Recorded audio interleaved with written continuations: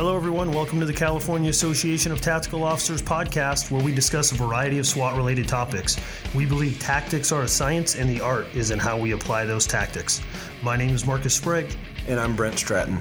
Hey, everyone. This episode is hosted by Cato board member Toby Darby. Toby sits down with special guest Jack Enter. I've had the pleasure of attending Jack's leadership class at my own agency, and Cato has since asked him to present to our strategic leadership program, as well as presenting at the 2019 Cato Conference in San Diego. Check out Jack's book, Challenging the Law Enforcement Organization. Hello, everyone. Welcome to the California Association of Tactical Officers podcast. Here with me today is retired Navy commander, former U.S. Army sergeant, former police officer, detective, and law enforcement manager, Dr. Jack Enter. Dr. Enter is an internationally recognized law enforcement instructor who teaches leadership to law enforcement agencies all over the world. He is also the author of the book, Challenging the Law Enforcement Organization, which some of you might recognize as study material required for promotional exams. Dr. Enter has taught at our Cato Conference and to our Strategic Leadership Program, all of which were well received and highly recommended by our members. Now, mind you, I get that we are the California Association of Tactical Officers, so some might not understand why we are talking about leadership instead of deploying on tactical operations. But I believe at the end of this podcast, whether you're associated with a tactical team, canine unit, patrol, the detective bureau, or even a supervisor or manager, you will walk away with something that will help you in your agency. So if you are preparing for a promotional exam or looking to improve the culture of your organization, take notes and pay attention. Welcome, Jack. Yeah, glad you invited me. Appreciate you including me on this conversation. Absolutely. It's an honor. I mean, I know you're a busy man traveling across the nation right now, teaching to everybody. So we'll get right into this and respectful of time and the time of the membership. Jack, you were a police officer, a detective, a vice narcotics officer, and a manager in law enforcement organizations. Not to mention you were a vet in both the Navy and the Army, more so the commission aspect in the Navy. I also understand you were a college professor and take your show on the road in teaching leadership to law enforcement organizations across the nation, mine included, which was well received here in Glendale, California. Can you briefly explain to the audience how you got here and what continues to motivate you to invade our culture? Well, it's interesting. You said, how did I get here? I never planned my career in the way that it would turn out. It just kind of went with the flow.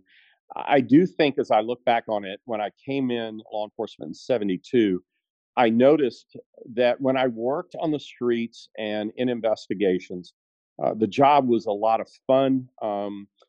Obviously, we saw sad things, terrible things, but it was, law enforcement by its nature is almost an addictive type profession. Everybody loves it. You believe in the mission. You have probably one of the strongest peer groups of any profession in the country. But I always noticed that when I saw people stressed out, when I saw people frustrated, it was never over operational issues. It was almost exclusively on management issues. And even though I never planned to go this route, I got a chance and got a couple of scholarships to go to graduate school and ended up back in 1984 finishing the doctoral program after I'd spent most of my early years operationally and in first line supervision. And then I was asked to start doing leadership training, which was interesting because I'd only been a first line supervisor. But as I began to speak on leadership, it was very clear that the people in the classroom were very frustrated with the drama inside the agency. We expect drama in the operational environment, but we never expected the drama to be really from the men and women that we work with, specifically sergeants, lieutenants, captains, and so forth and so on. It was interesting. I wore two hats. One was in law enforcement and one was in the military in law enforcement. And it was very interesting that I didn't see that type of stress in the military. The military leadership was much better than what I saw in the law enforcement profession. And as I began to train, I began to see in a way that law enforcement management generally does not lead. And that creates a lot of, as I've already mentioned, drama and stress. It was interesting. one of the neatest things I was able to do one time, I was requested to interview police officers and deputies and civilian personnel in 8 different agencies. And it ended up over a period of time of about a year or so, I interviewed 1,000 members of the law enforcement community, not just obviously operational people, but managers. And I asked this question as part of the study. I asked them, I said, has there ever been a day you don't want to come into work? You came, but you didn't want to come to work because of something that was going on. And pretty much everybody said yes. And typical cop humor, many of them asked me if this was this week that I was interviewing them. And I said, no, let's do your whole career. And they said, absolutely. And plus 90% said, absolutely. There's been days that I didn't want to come to work. And I asked them why. And it was interesting to sit across from 1,000 people, and over 90% easy always mentioned a person in supervision and management that was the sergeant from hell or the lieutenant who was an idiot. It was never operational stress. There was a little mention about work hours and low pay and things like that, but it was clearly the elephant in the room was the lack of leadership, and not just lack of leadership, but interference, micromanaging people. It's interesting, the top 2 complaints we received over the years, and I continue to hear this, is the top 2 complaints against law enforcement managers is that they will not deal with issues. They don't make decisions. They don't tie up the loose ends. They don't address problems. That was the first one. And the number 2 one was they don't communicate with everybody. No one knows what's going on. The only time that managers communicate with people is if there's a problem. So when the employee or supervisor is being yelled at, or if, hey, will you do me a favor? Or the third one is, this is my buddy that I used to work narcotics with.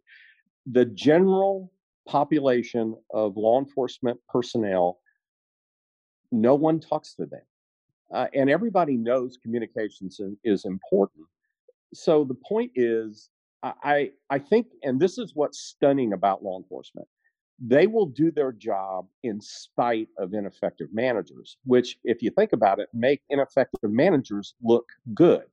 So, and all of the people listening to this have worked for an idiot.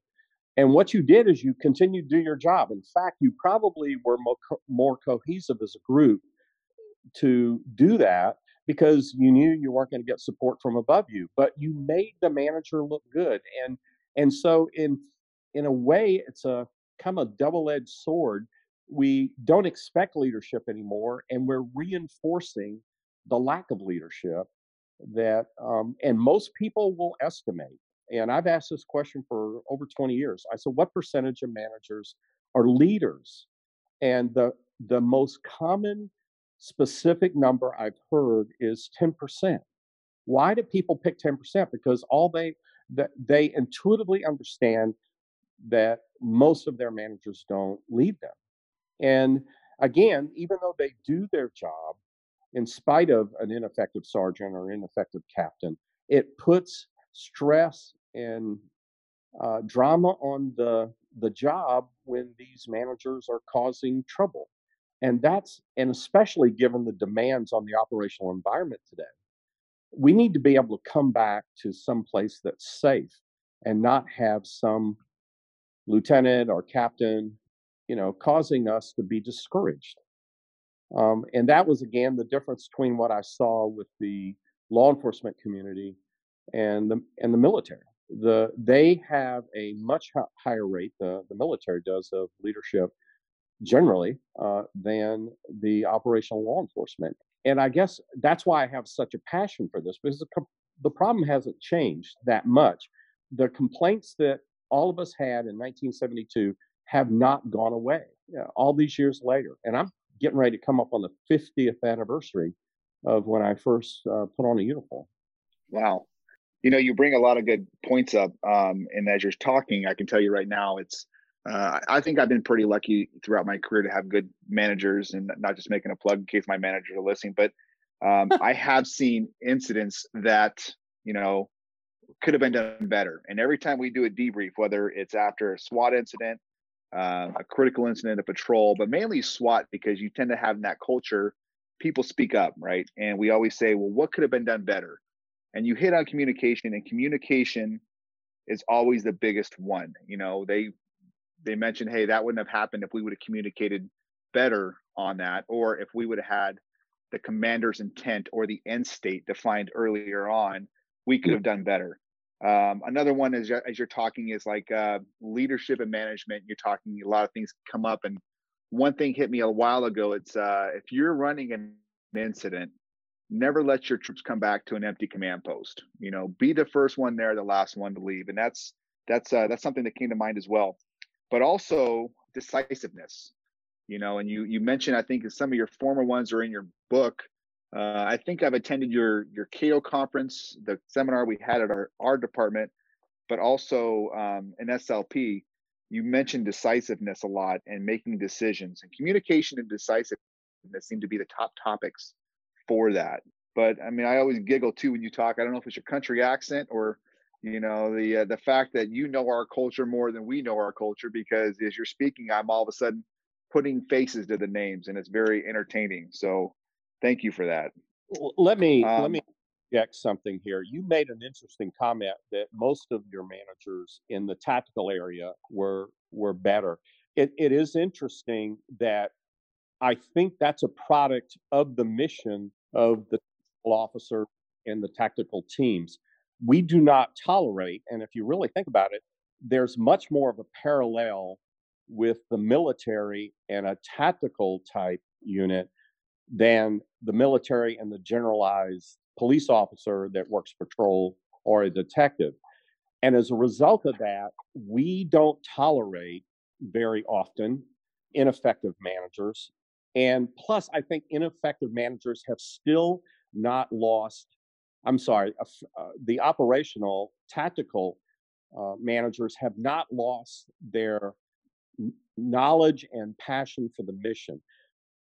And that's why I think most operational people notice a huge difference when they transfer out of a specialized unit, whether it's SWAT or the specialized traffic unit. All of those units have better leadership than the average police officer and detective and deputy. And I think that's very important that you have had a better experience, and all the people that are listening to this who are in a tactical environment, because they have generally a higher percentage of leaders among the supervisors and managers than the general law enforcement population. All the horror stories that I've heard, I don't think any of them have come out of the specialized units. no, that makes good points, and I think a lot comes down to culture. I know we're doing studies in our organization on highly reliable organizations, culture, and a lot of that comes into whether or not we're empowering our people and giving them a safe environment to speak up and have that. And with the type A personalities and SWAT teams and canine units and these specialized assignments, they're not afraid to speak their minds. They speak up, and sometimes it's for the betterment of the team and the organization. Other times it may come across as being disrespectful or whatnot, but you're right, and the military embraces that more so in a respectful manner, because you want to get Article 15 for telling a commander something. But I think it's healthy, and I think that in the team environment, if we just all of a sudden bury our heads in this sand and say that everything's great, you did a great job in that run, you don't get outside opinions, it's going to lead to catastrophe in the future. You mentioned something else in the first part of this podcast, where you talk about all the external influences that we are dealing with, and we are dealing with a lot right now. We have COVID-19, we have protests going on everywhere, we have everything that's going on in the world. I know that we are doing right now with the elections, and in this specific time, we're waiting for the results of the election. What could you share with the leaders in our industry, regardless of their rank, on what we should be thinking about? And again, knowing that this is not the first time it's ever happened in law enforcement. I'm sure with your experience, I mean, you probably thought the world was coming to an end as well. But what can you share with us in regards to that? I think a couple of things that we have to remember is as America has grown, they've always been called to deal with change. The first police departments that were formed in the Northeast were all generally formed to deal with this new group of people called immigrants from other than Great Britain who came into our cities. And before that, law enforcement was very informal with the Watchman program and things like that. And that has always been the case, whether it's been the draft riots during the Civil War. I the unions, when the unions developed and breaking strikes, law enforcement was always called to deal with that and continues to do that. And when I came in 1972, we had just gone through all the anti war protests over Vietnam, and most of my senior partners had been in riots. So, in a way, it's always deja vu that, and as Solomon said, there's nothing new under the sun. I think what makes the difference now is that, and first off, let me say this: law enforcement will continue to rise to the challenge because of the belief in the mission, and most importantly, because of the camaraderie of the group.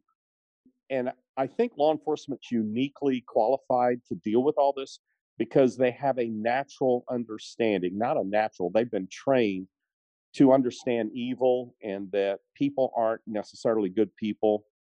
They've seen the worst of human nature. So they're not shocked by people spitting at them and throwing things at them because they don't expect anything out of human nature. Unlike most of the population of this country who's been psychologized very heavily, they don't believe that human nature is good. And so as a result of that, they don't get traumatized because someone disagrees with them. But I think the other thing is that you basically police a society for the first time in history that has basically not been trained to survive. As adults, they have very few tools. As when I mention tools, I mean skills. And you will meet a 28-year-old that has never had a full time job that wants to be a professional gamer. They have amazing mental health issues because they've had no training in life. Life is a tactical issue, and they have had very little parenting. They've had very few friends, like most of history. You played outside, you worked on a farm, you were relationally involved, and now you have people who are basically loners. All of their friends are secondhanded on the internet, and so they show up as adults thinking they're the greatest people in the world. And I think it is interesting that 90% of Americans rate themselves above average, which is a statistical improbability. And in the name of self esteem, which is another word for pride, they have such amazing expectations of life that basically they show up with no tools in their toolbox. And life is very hard when you don't have skills. And as a result of that, they go to fight and flight and fight. They're angry, frustrated for the first time in history. We've always had predatory people, but for the first time in history, we have people who will come across the counter and beat the fool out of a pizza manager because he got the ingredients wrong. People are so frustrated because their expectations are so high. And every day, and as I tell people this, you deal with people who have never been told life is hard, have never been told no. And so, in a way, and this is the word picture I use, they're kings and queens. They think the world revolves around them. They've never been told no. They were never disciplined that much as children. They got pretty much wherever they wanted to. And as a result of that, it's frustrating for them that every day they basically have to deal with treasonous acts against them. People don't think they are the greatest people in the world. And it was interesting. I use this illustration. I saw the movie Midway, and World War II was called the greatest generation in history. But why were they the greatest generation in history? Because they were trained in the Depression. They knew life was hard. They had strong relationships. They had strong communities. They knew that you don't have money to buy anything you want to, that life is not always perfect. And as a result of that, they were trained in a way in an academy of years of poverty and not many people having jobs. And as a result of that, they were taught real life. And when World War II came, they rose to the occasion and did probably the most amazing thing that we've seen in this country's history. But those are not the same people we have today. And why I mention this is law enforcement, after all the political rhetoric, they're the ones that have to show up when somebody's mentally disturbed and is threatening their family with a knife. And we're 250% greater than the number 2 country in the area of mental health issues. People are depressed and they're angry, and we have more of that stuff than almost any other country in the world. And as a result of that, the way I tell people, basically in law enforcement, you're really almost a mental health person that having to deal with people in the mental that are mentally disturbed. You're dealing with a bunch of spoiled brats in a way. It's like watching some bunch of millionaire kids who are 28 going on 12, and their expectations are incredible. And in a way, I feel bad for the American culture because they're so depressed and stressed out and angry. And law enforcement, when it's all said and done, no one else is going to show up, and they have to show up and deal with this. Now, you taught in Russia, is that correct? Yeah, that actually the Moscow police came here. Yeah, They came here. All the Moscow Police Command College. They came to America. I was one of the leadership instructors for that. Yeah. Now, you told a story. I have to ask you to share this story because it went over really well with my agency in particular, in regards to their perspective and their viewpoints on the Americans. And I think you mentioned something about going postal. Yeah. I was, because they, and this is a very authoritarian country. And it was interesting. And I want to make a point that it was one of the best educations I ever had, because I asked them to describe the best leader. And even though they grew up in this Marxist society, very tough people, when I asked them what a great leader, if they'd ever worked for a leader, and to describe the leader that made coming to work safe, you knew you could do your job, it was interesting. They listed the same things that the American police did. So leadership's a universal concept that we all understand it. We know what it looks like. But it was interesting because they don't have, or at least at that point, don't have a lot of spontaneous violence. And as I was doing this presentation, I said, we have people, who we had road rage, and which is interesting because you never see that in third world countries. They're the worst drivers I've ever seen, but they're not angry. But that we have people that go postal. And you got to remember, this is being translated from English into Russian, and the translator stopped talking. And everybody's looking at him like, why are you not talking? And so he looked at me and he had a quizzical look on his face. He said, Mr. Enter, I do not know what postal means. And I said, well, postal means when your postal employees shoot people. And he had this look of shock on his face. He said, your postal people shoot people? And I said, yeah. And he turned around and translated that. If you could have seen the shocked faces on everybody in the room. And I started laughing because even though, again, this is a very totalitarian country, they are not used to people who can't handle life and go crazy. Yeah. And it's not just postal, it's people, we have people show up to school to shoot people. And we have, again, spontaneous violence over a parking place. That's because of the level of trouble.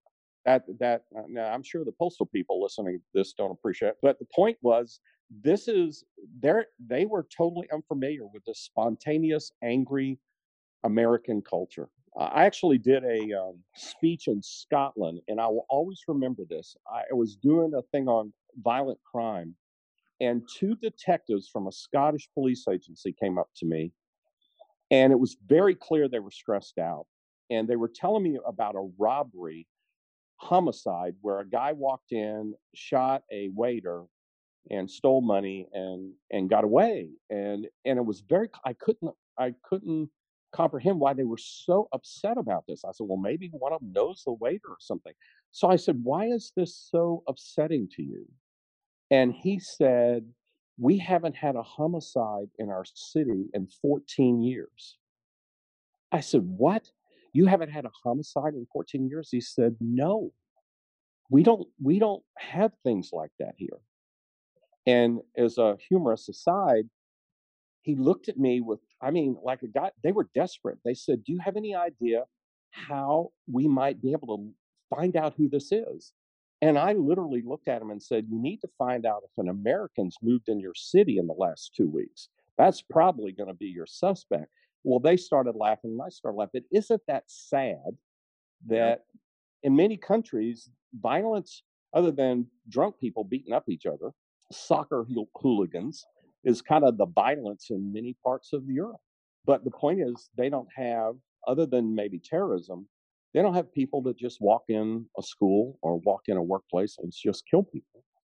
And that's the unfortunate side, but that's why we have job security here in the United States, and it doesn't seem like it's getting any better anytime soon. And it's like just having a conversation with my kid the other day, and it's like he says, "Hey, is it possible that I can get drafted if we go to war?" And I go, "Yeah, it's possible."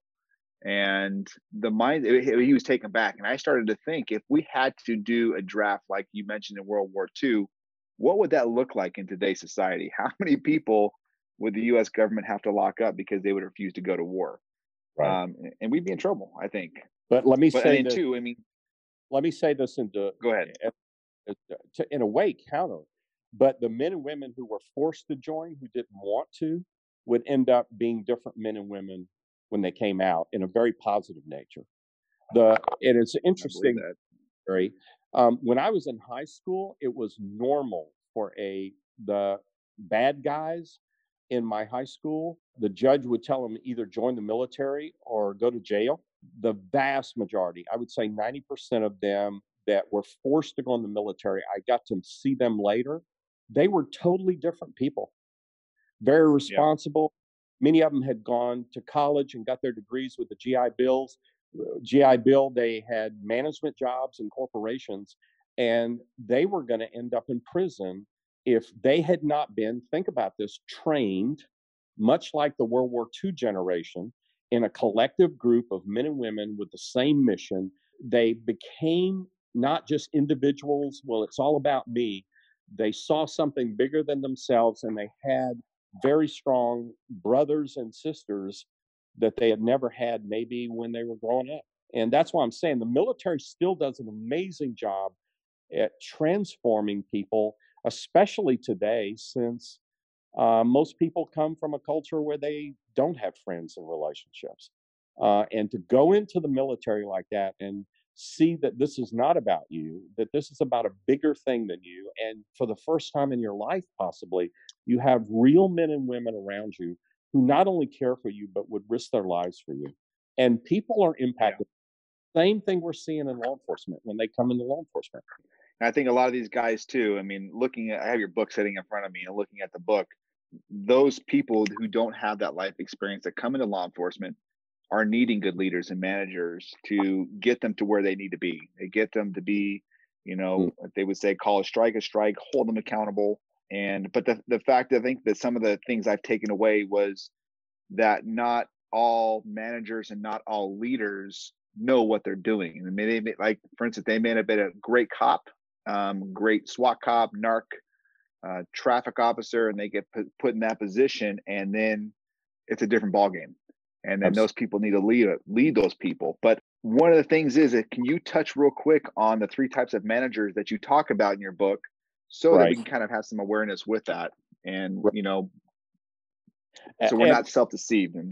and one of the things I want the people to listen to this, and I'll be 70 next month, and I don't know how much longer I'm going to be doing this, but I want to challenge the people that are listening to this that really have some resentment towards some of the men and women who manage them.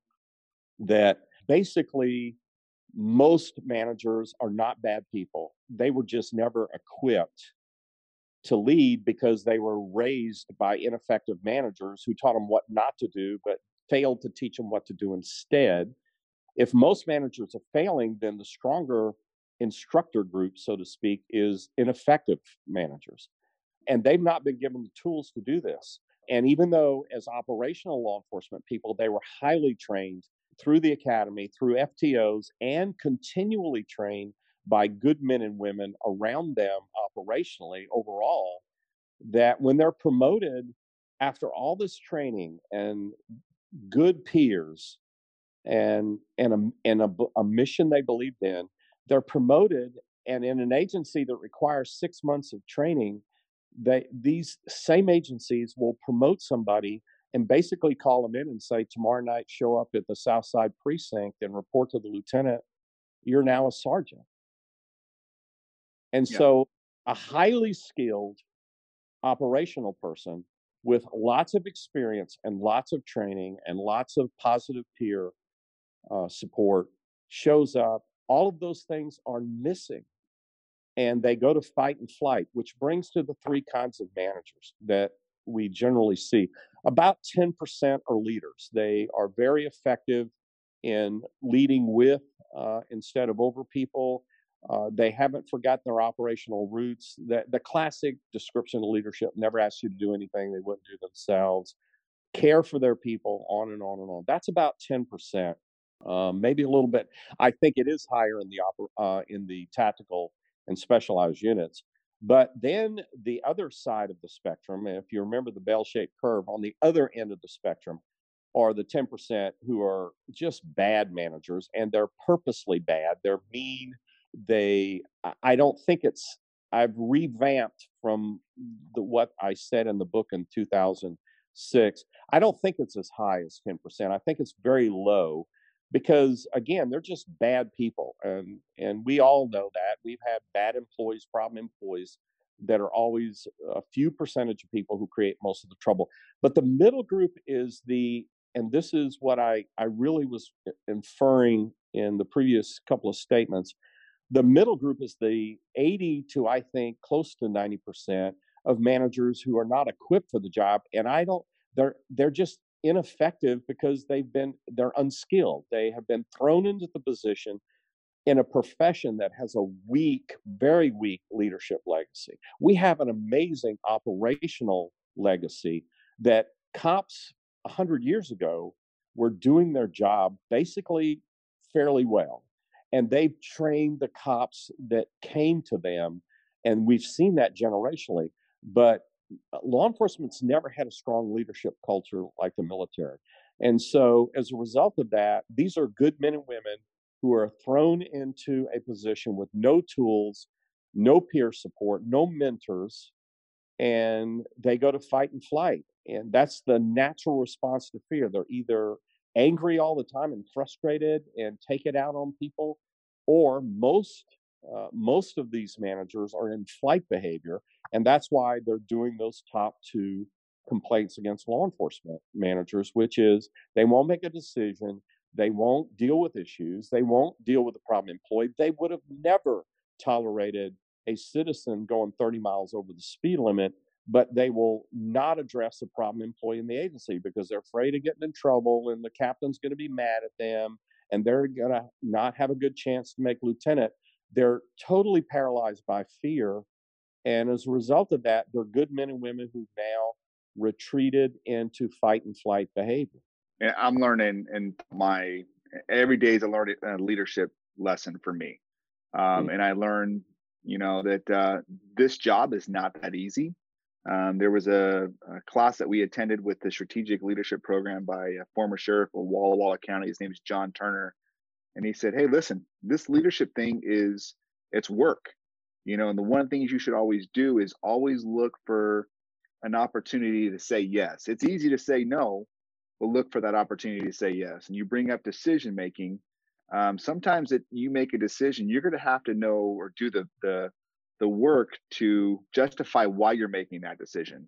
So, a lot of good things are brought up with that. And the manager aspect of it, I think you shared a story one time at one of our classes with one of the people you talk about in your book was actually an attendee of your class. Is that correct? Yeah.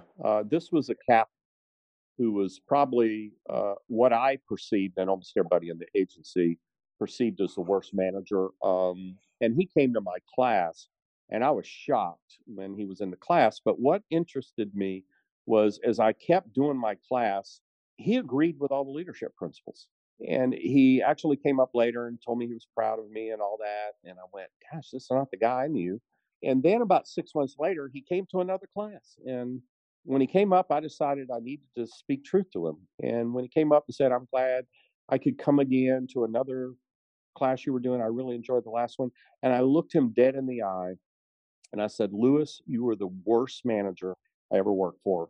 Everybody hated working for you. And obviously he was stunned, but I also noticed he was very sad. And I asked him a question. I said, why did you hate us so much, Lewis? He said, I never hated you. I didn't hate any of the guys. He said, but when I came to the agency, we only had like 30 people. And when you came to the agency, we had like 300. He said, I went from sergeant to captain in just the span of a few years. I was never prepared for this. He said, I was so afraid that I decided the only way I could survive was to intimidate you, screw with all of you, so that you would leave me alone. You would flee from me, so you would not see the absolute terror and stress I was in every day. I drove you away. It was wrong, but I had no idea what to do. And so I said, so basically, you were fearful, and instead of fight, you went to flight, but in a way, it sounded like it was fight. And he goes, yeah, that's what happened. And he looked at me. He said, will you forgive me? Yeah. And after that explanation, the worst manager I had thought I worked for, I looked at him and I said, absolutely, Lewis, I absolutely forgive you. And it hit me that he was a good man who had been put in a position without any training, modeling, or support. And it was interesting later that when he passed away, I talked to a couple of guys I worked with, and they said he was he's so mean and all that. I said he was a good man that was thrown in a position for which he was not prepared. Yep. And I think we need to remember that is, we look around us, and we also need to see if we're doing the same thing. Right. We're perfect decisions. If we don't want to deal with a problem employee, if we're too busy to communicate, we are not leading. And I don't think most people recognize that. People ask me, why do you think most law enforcement managers fail? I said, it's because they don't know they're failing. Jack, we recently talked about the three types of managers. You've given great examples, such as what managers in the past did that failed, and sometimes we may still have those managers in the workplace today. And I agree with you that it is less than 10%. I think that too. In just a conversation I had with some officers this morning, is that there are managers that are starting to retire or move on, that are still under the way that they were brought up. And I know I was still under that when I first became a sergeant. And, ultimately over time, you start having paradigm shifts, and you take a look at yourself and your style and see if it's working, and you're constantly growing. And I think that's great. But how can we turn that around? What would you tell our listeners, and some recommendations on, all right, here's the problem. Here's what law enforcement had in the past. Here's what we are currently facing. And this is what we should do. That brings us to, I had an interesting call. It's now 15 years ago or so. I'm getting so old now. The years all collide together. But I was called by the Honolulu Police Department, and their police commissioner, had heard me speak in California and asked me if I would help him. He was getting ready to do an oral interview of, I believe it was 3 captains that were going up for the chief's job. And he basically summarized his belief, which I 100% agreed with, that basically leadership has a lot to do with character. A good person who doesn't take themselves seriously, who is not prideful, who's willing to listen, who knows that they don't know everything, and are willing to say, I don't know, so forth and so on. So he said, can you give me some questions that I can answer in the oral interview to help me find the best person? He said, they're all well educated and experienced and all that, but I need to know who the best person is. So I contacted him later that day and said, ask him these 3 questions. And I had used these questions before in promotional exams. And I said, ask him, what are your 3 biggest weaknesses? What's wrong with you? I said, first off, when you ask that question, you'll notice that they are very puzzled, and you may get And that this has been my most common response I've gotten to that question is, please repeat the question, because they don't know what their weaknesses are, which shows the power of self-deception. It's interesting. They did a massive study.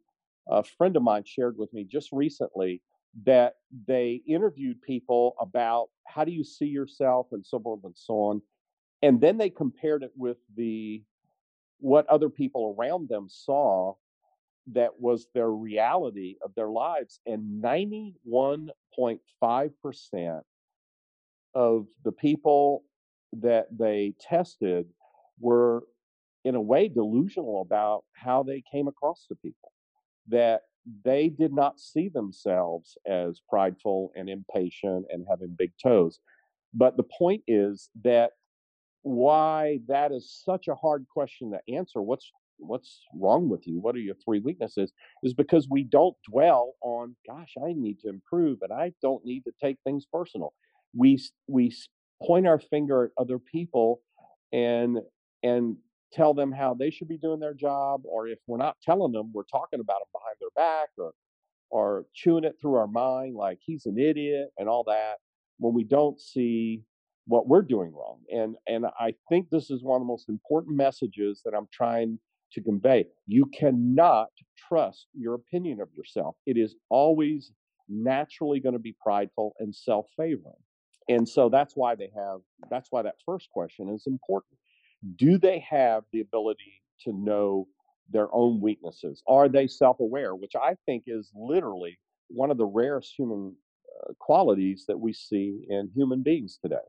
The second question is, what are you doing about these weaknesses? And what I was trying to convey there is, are you going to take ownership for the weakness that you listed in the first question?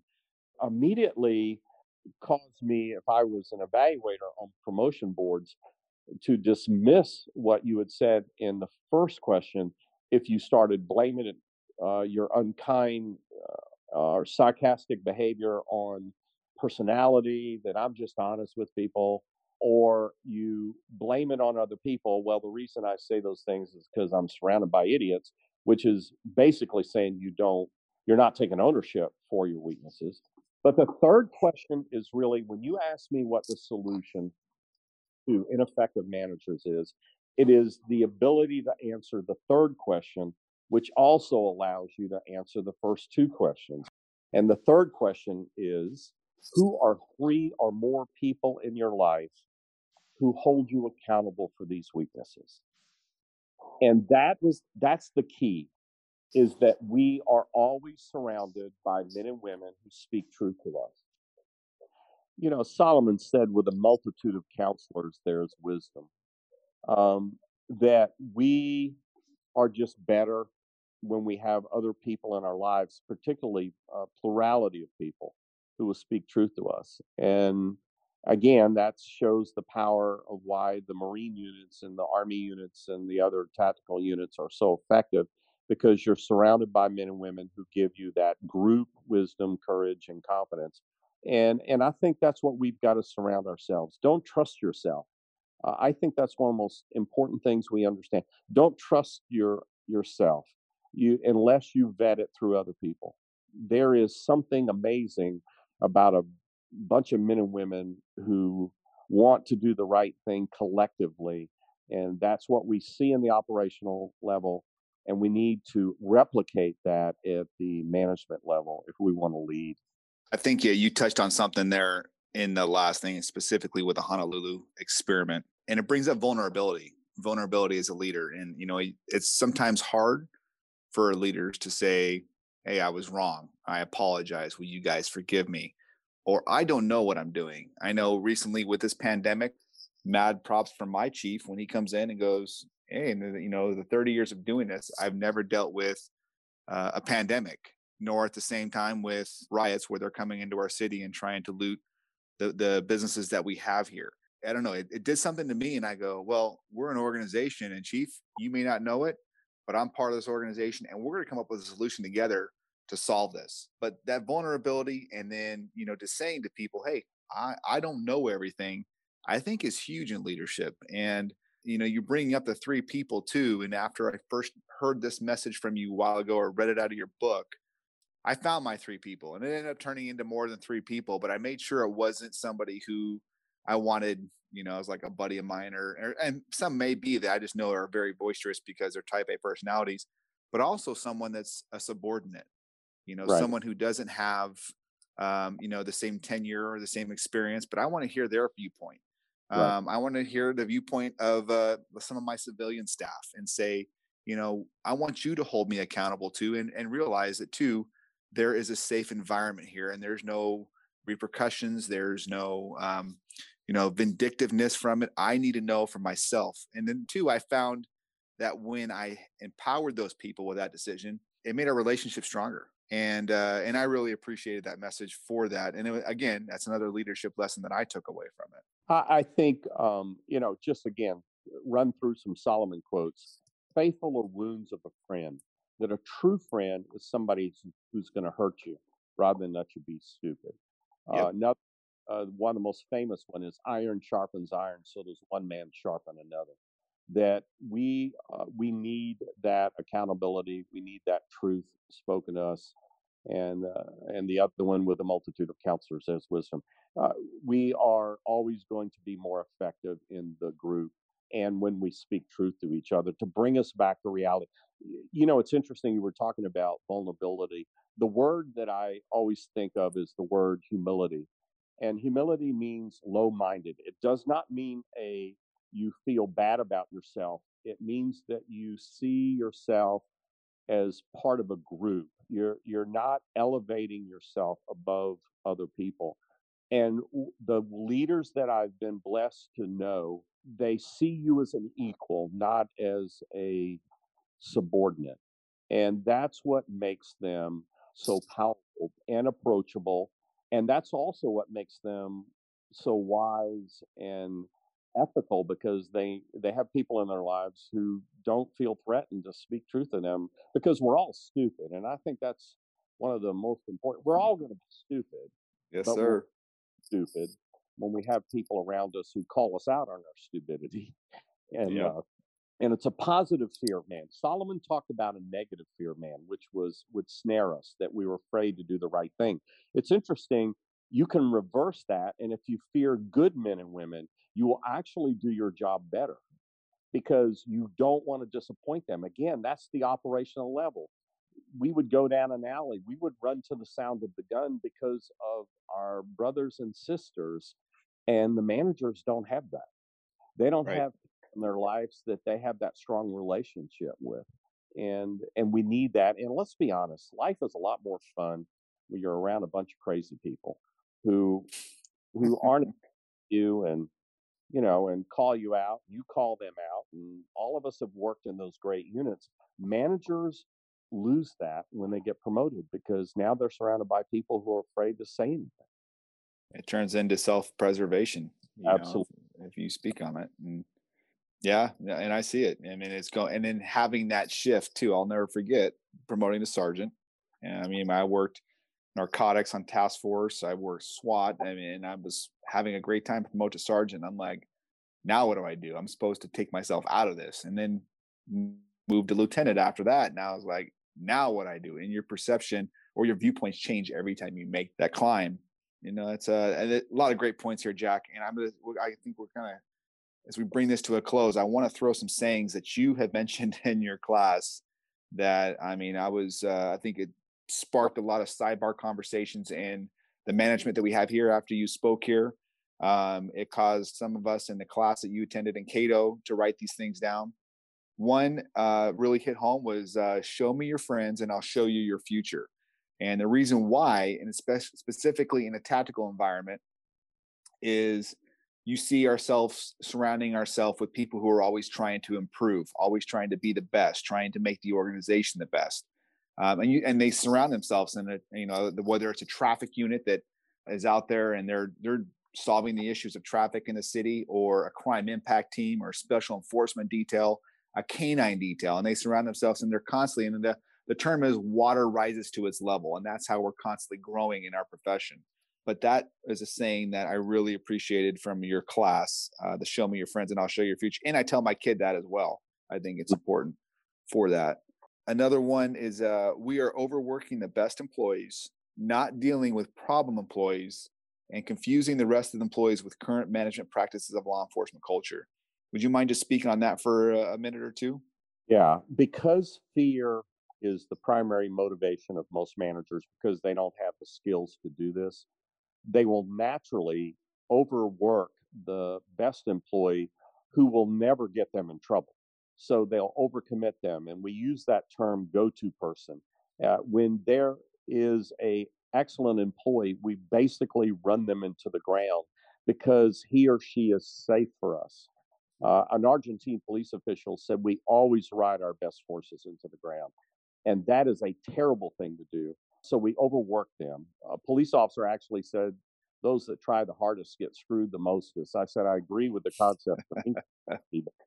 But then in the problem employee, again, we are afraid of getting in trouble. So we overwork the very good and we undercommit and do not confront the very bad because they're going to file a grievance against us because, you hurt my inner child and all that. The problem employees are, it's interesting. Most people don't like the drama. The problem employee loves the drama and he likes screwing with people or she likes messing with people. And so as a result of that, because a problem employee is kryptonite to a supervisor who's afraid of getting in trouble, we don't work them at all. We transfer them. We don't document them. What they're doing wrong, we give them decent evaluations. And the middle group's watching this going, wait a minute, you screw over the best people here and you don't deal with the bad people. And it creates a lot of uncertainty. All of us have worked for a hard manager that was fair, and we will do that. But someone wishy-washy and is making irrational decisions and emotional decisions based on fear, they drive us crazy. So the middle group just is confused and many times demoralized. Even though the mission is still very important to them, when they come in the building, they just see a bunch of confusion and inconsistency, and we hate inconsistency.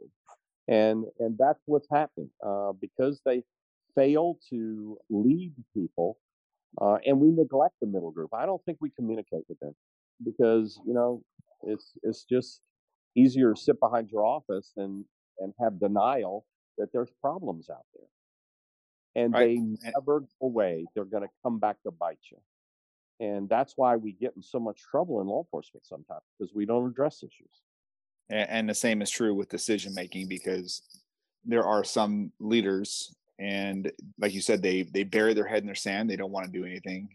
Then those 10% people, they go and then they get overworked and then they burn out. And it's a true thing. There's always that one person that's like, hey, go to the gas school. Hey, go to breacher school. Hey, go to this school. And next thing you know, they become kind of like the jack of all trades and master of none. No pun intended. We're not sharing that expertise across the whole team, or the whole team's not stepping up. And that's a reality. And it's something that, as a manager and a leader, we need to address. The last one is, you mentioned, it says, sit ideas through others, collective wisdom, especially when making a critical decision. Or I think that especially making a critical decision is my words, but here's something that it kind of sparked with me. And that is, sometimes I don't know the answer to a tactical situation. There may be an incident that is similar. For instance, let's talk about Texas Tower and how it is similar to the Vegas incident. We talk about, sometimes history repeats itself in different fashions, but there may be a time when, as an incident commander, when there's so much going on, that an incident commander may be overwhelmed by events. And this collective wisdom comes into play. And I think this is great about Cato and professional tactical organizations, is that we have that pool of people, the collective wisdom that we can draw on. I would not hesitate 1 second to call somebody from another team, an adjacent neighborhood, or someone from Cato, or yourselves, or, people in our profession, and run an incident by them before making a critical decision. So that when that decision is made, I know with confidence that I made it with not just my own viewpoint on my own island, but it was a collective wisdom thing. Do you have anything to say or comment on that? Or am I getting this all wrong with the way I interpreted that? Yeah. It's interesting. We don't have to be the smartest person. if we're willing to ask people for help. And many times I supervise people who had a lot more experience and expertise in an issue. Why would I think I don't need to ask for their advice and how to do something? And we need to go to people on the team that have had more experience in a particular area and use them. And collectively, what you'll see is, because the fear is somewhat removed in that collective environment, that everybody has pretty good ideas. You mentioned the Las Vegas shooting. It was interesting that 3 operational people on their own went after that shooter and climbed those stairs and went after that guy. He had already committed suicide when they got there. But it was interesting, while everybody else was trying to decide what to do, 3 people, and I thought the number was interesting, commensurate with what we've been talking about, who didn't even know each other, stood outside the hotel lobby and said, "Does anybody know what floor this guy's on?" And literally went in without a command person telling them to, climbed up those stairs with their lives without hesitation, because they were, as a group, they were going to do their job. They knew they had to do something. And it was interesting because I heard the debrief on that. It was an amazing thing that these 3 people didn't even know each other, but collectively they up the stairs. They also found out people weren't as good a shape as they thought they were, but they without hesitation went in there because they had 2 other people with them. And fortunately, he had committed suicide, but unfortunately, the damage had been done. But the point is the power of the group. Jack, we covered a lot during this podcast. I've been to your Cato class, read your book, heard you at my agency, and now had the privilege to listen to you during this podcast. Every time I listen to you or read your material, I take something away again and again. On behalf of all of Cato membership, all the listeners in this, I want to thank you for taking the time to share your wisdom with us. And just for our listeners, if you are interested in purchasing Jack's book, Challenging the Law Enforcement Organization, Proactive Leadership Strategies, you can go to www.jackenter.com. It's pretty easy, jackenter.com, spelled just as I would say it. Common spelling is but you can get that information there. And I know that without a doubt, when preparing people for promotional exams, whatever, there's so much in this book that you can take away from that. If you have the opportunity to hear Jack, if he continues to do this in the future, I highly recommend that you do that. Reach out and see if he would come to your agency and speak as well. It really benefited the culture of our agencies. Jack, again, thank you for spending the time with us as you did at SLP, at our conference, and now here. You have anything in closing? Yeah, I just want to say I appreciate your kind words, but I appreciate what y'all are doing. This is a hard environment, and I hope this isn't unkind, but California is probably the hardest environment to do this in because of some things going on in that state. But y'all will still do what needs to be done, and that is what is, to me, so amazing, is that in spite of a lack of support sometimes, which is, I think, still a very small percentage of people that don't support law enforcement, they continue to go out there and do their job. And everybody that I talk to that is not in law enforcement goes overboard in how much they appreciate the law enforcement people in this country. And I think y'all know that when you are, stop to get a bite to eat, and people come up to you. And I think that's what we need to remember. The good men and women of this country, which is the majority, they understand this is a hard job and that you're trying the best you can. And I think that's what I want to end with. I appreciate what y'all are doing, and which is why, in a way, I still do this, because I still believe in this and the people in it. So. Thank you for listening to the Cato Podcast. To become a member of Cato, check out our website at catonews.org. If you have a topic suggestion, please send them to podcast@catonews.org. If you enjoyed the show, please share it with a friend and rate us on the platform of your choice.